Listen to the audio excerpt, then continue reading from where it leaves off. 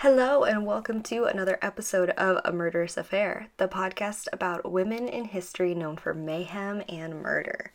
My name is Gabrielle, and today I'd like to start off with some kind of exciting news, actually. This has been something that has been in progress for a while now, and I just really haven't had the guts yet, basically, to launch it, but we are officially on Patreon. And for those of you guys who don't know, Patreon is kind of a crowdfunding website that a lot of creators use to help them with whatever they're working on. So, for example, for Murderous Affair, there are different tiers that you can donate to monthly or just once, and each tier will unlock certain benefits. So, like some tiers you may be able to see first looks at what the new episode of the week will be. Some tiers will get you behind the scenes. Some tiers will allow you to get onto live streams. Basically, there's lots of really cool rewards and things built into the system. It not only functions as a way for creators to connect with their audience, but it allows the creators to kind of fund whatever project they're working on. And while I love A Murderous Affair and I love dedicating my time to it, right now I am a one-woman army, so any kind of help that I could get would be great. And I know right now it's really hard with the pandemic, so don't feel pressured if you obviously don't have the means or the time, or I'm just really glad that people are listening to this podcast, but I figured I'd put it up there just in case anyone was interested in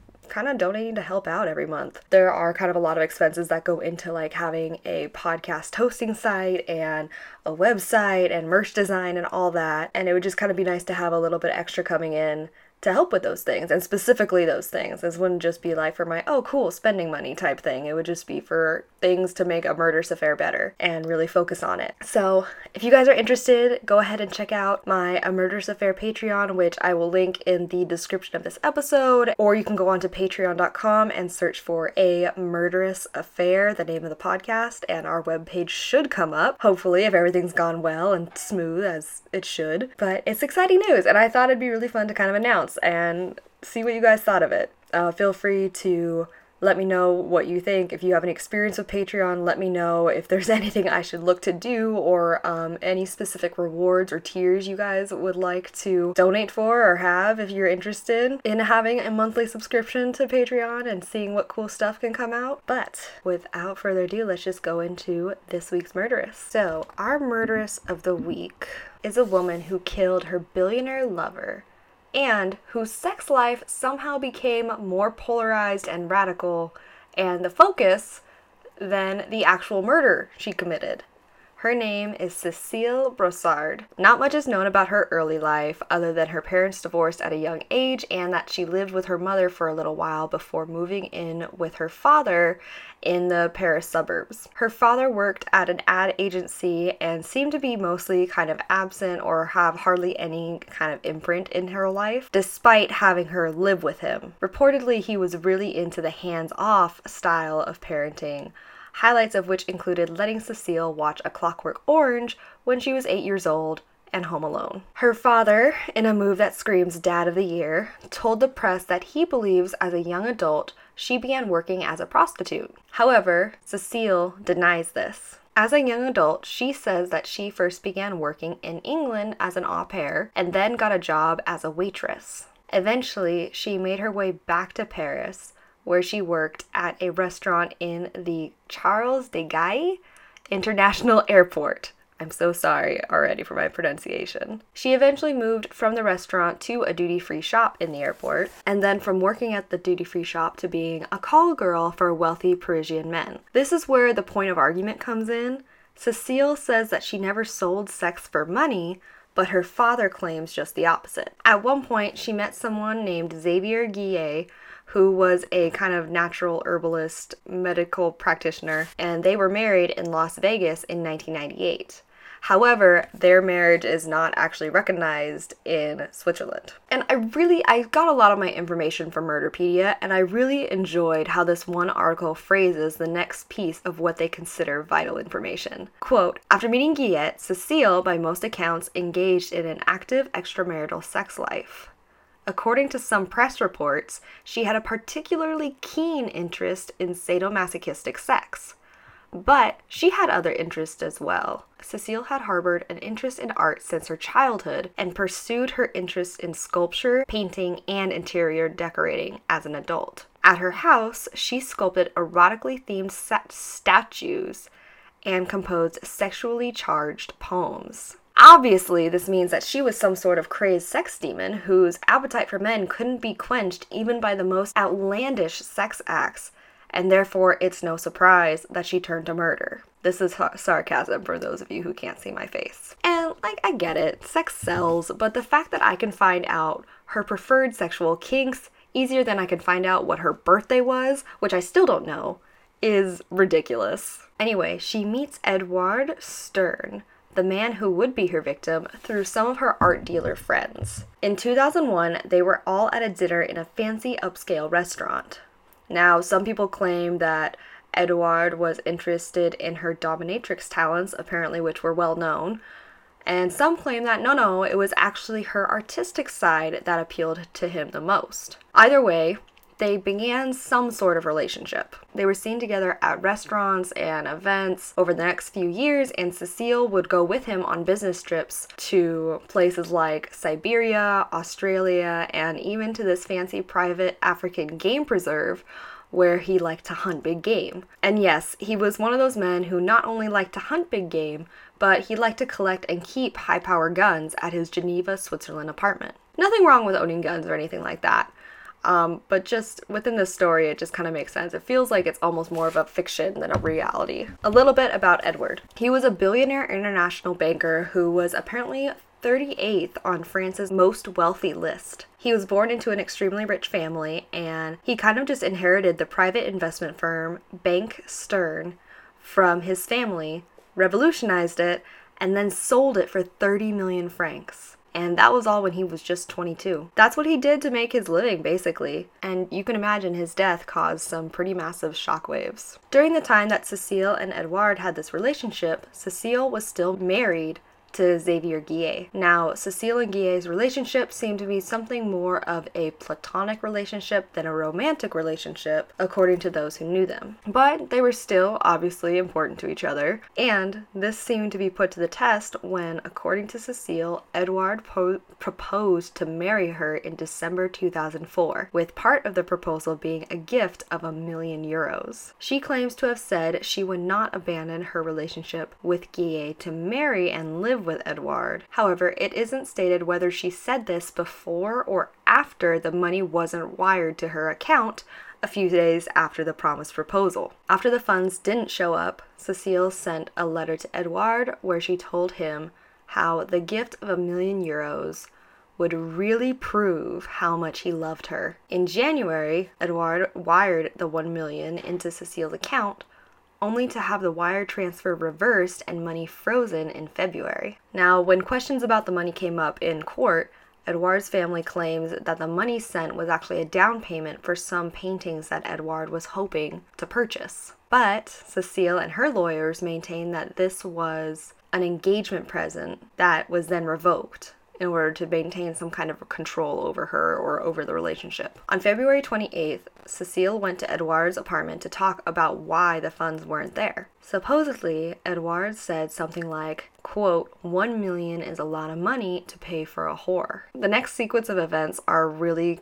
unclear, but somehow it led to Edouard putting on a latex bodysuit, letting Cecile tie him up and insert a dildo into him, and begin some of their S&M foreplay, I guess. She then went to one of his drawers and pulled out one of those high-powered guns that Edouard liked to collect, and she shot him point blank. This ended up not actually being enough to just take him out with the one shot. He was in his 50s, but he was also really, really in shape. And so after being shot, he stood up and only collapsed after Cecile shot him twice more. And then, just to make sure that he wouldn't get up again, Cecile shot him in the head. After killing Edouard, Cecile then took all the gear that she had brought over. The tights, a dog collar, the latex suit, the murder weapon, and some additional guns from Edouard's apartment, along with the 4 spent shell casings. She even locked the apartment door with her own set of keys. Then, she drove to where her husband, Guy, was at his apartment, and on the way, she tossed the pistols into a lake. When she got there, she told Guy that she and Edouard had had a horrible fight and that she was leaving for a few days. She then took a train to a town called Villeneuve, and then took a taxi to a Milan airport, which was some 185 miles away. And she threw the shell casings from the murder weapon and Edouard's apartment keys out the window. When she got to the airport, it was 4:30 in the morning and the airport was closed. Cecile tried to get the taxi driver to take her to Rome, but he refused, which I think should have been obvious to anyone. At that point, he'd already driven her the 185 miles to Milan, and I think he knew something was up. Her solution was to scream and pound at the taxi windows while he drove away, and then proceed to wait outside the airport in the cold until she could buy a one-way plane ticket to Sydney, Australia. Apparently she chose Australia so that she could be, quote, the place farthest away that she could go to. And this was also one of the places that Edouard had taken her on a business trip. So she kind of knew the area. In between flights, she had a chance to call her lawyer and give instructions so that they could block any kind of attempt by Edouard to recover the €1,000,000 that he deposited into her account. Then she apparently took some anxiety meds and slept the entire 24-hour flight to Sydney. When she gets to Sydney, she only spends maybe a day there. It was enough time for her to check into a hotel and begin making phone calls. Now, at this point, she claims that she wasn't sure if Edouard was actually dead or not. So she mailed the clothes that she'd been wearing the day of the murder to her aunt and uncle in France. And then she also told her husband to wash down the car that she'd driven to and from Edouard's house. She also called Edouard's half-sister and acted shocked when the sister told her about the discovery of the body. Now, it's believed by the prosecution that Cecile thought it would look better if she returned home immediately from her trip, as that would make her seem less guilty. And it's not like random first thing in the morning escapades halfway across the world could possibly make you look guilty at all, right? So Cecile took another 24-hour flight back to Switzerland. When she landed in Singapore for a connecting flight, she broke down into what was deemed a panic attack as she screamed and sobbed when she saw that Edouard's murder had made the front page in French newspapers. A doctor was actually called to examine her at the airport to decide whether or not it was safe for her to go on the returning flight, and she was still able to board the flight later. When she landed in Zurich, as soon as she got through customs, the police were already waiting for her. So the police were immediately suspicious because Cecile was one of only a few people to have keys to Edouard's apartment, something that they were looking into because the door had no signs of forced entry and had in fact been locked. Both Cecile and her husband were interrogated about their marital status, which was interesting because that didn't seem pertinent to a murder investigation, about their lawyers, and about their bank accounts. They were both also fingerprinted at this time. Cecile was questioned for 9 hours longer than her husband, but she was ultimately released because there wasn't any evidence to tie her to the murder. The authorities did tap her and her husband's phones, as well as not allowing her any more out-of-the-country trip. It was actually within a few days of releasing her that the police were able to trace the license plate of the vehicle caught on camera speeding away from Edouard's apartment at the estimated time of when the murder happened. And they were able to trace it to Cecile's husband. They used the fingerprints taken during their first interview, and it turns out that Cecile's matched the fingerprints found on the latex bodysuit Edouard was found in. And at that point, she was immediately taken in for arrest. Apparently, her arrest also took a lot of people by surprise. Because Edouard was this international banker, a lot of people were speculating that it was the Russian mafia or that he had other rival bankers or banking companies that had tried to take him out. When they arrested Cecile, and this became such a big story, obviously because of the sex factor, because of the fact that it was someone who was considered famous, it kind of took everybody by surprise. Cecile confessed, and basically almost everything she said was confirmed. She confessed to shooting Edouard 4 times in the face, stomach, chest, and head.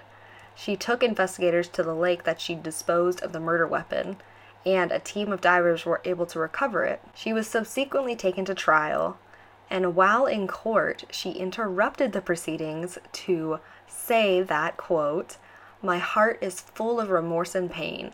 I have come to explain myself, not defend myself, and say how it happened. I know it was my fault. I want to tell them, his children," because, real quick, his children actually had testified privately, so they weren't at the court at the time. Continuing her quote, "not to destroy Edward or dirty his name," to which the stern family lawyer said, "If he was such a marvelous man, you shouldn't have shot him," which I think has to be one of the best things that I've ever read or heard a lawyer say in court. Cecile was 40 years old when she was sentenced to 8 years and 6 months in prison in 2009. She was actually released in November 2010 after having spent 5 years total in prison, and 4 of those years were just waiting for trial. And that is the story of Cecile Brossard, who basically was almost put on trial more for her dominatrix life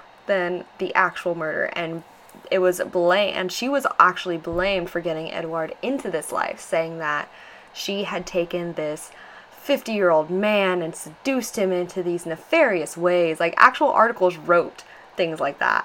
And I just find her case really interesting because it is a perfect example of being a woman who has committed a murder, just one stereotype and not looking any further into it. We've got tons of men who did awful things and were also known for their quote-unquote sexual deviance, but with them it's taken more as like this is a pathology, let's look into it.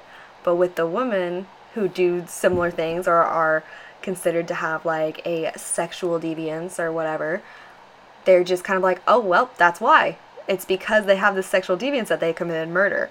But then when you look at male serial killers, it seems to be, well, they're a serial killer with sexual deviance, and it's different. It's really interesting to look at the psychology and just like the reasoning behind it, and how we still kind of just, even when it comes to murder and crime, there are still these total differences in the way that you look at men when it comes to sex and murder, and women when it comes to sex and murder. So I would love to have a psychologist or someone who is more well-versed in this aspect of the field come onto the podcast and talk about it, because I'm so interested just to hear what their perspective is. But that is all I have for you guys today. Thank you guys so much for listening, and I hope you all enjoyed this episode. If you did, let me know your thoughts in the comments, or you can reach me on social media. I am on Twitter, Tumblr, Facebook, Instagram as Frumious Reads. That's FRUMIOUSREADS. Frumious Reads. You can check out the podcast on Apple Podcasts, on Libsyn, on Podbean, basically anywhere you can listen to podcasts. Or you can go to the podcast homepage on frumiousreads.com/a-murderous-affair. Alright, thank you guys so much for listening, and I'll talk to you next week. Stay spooky, friends. Goodbye.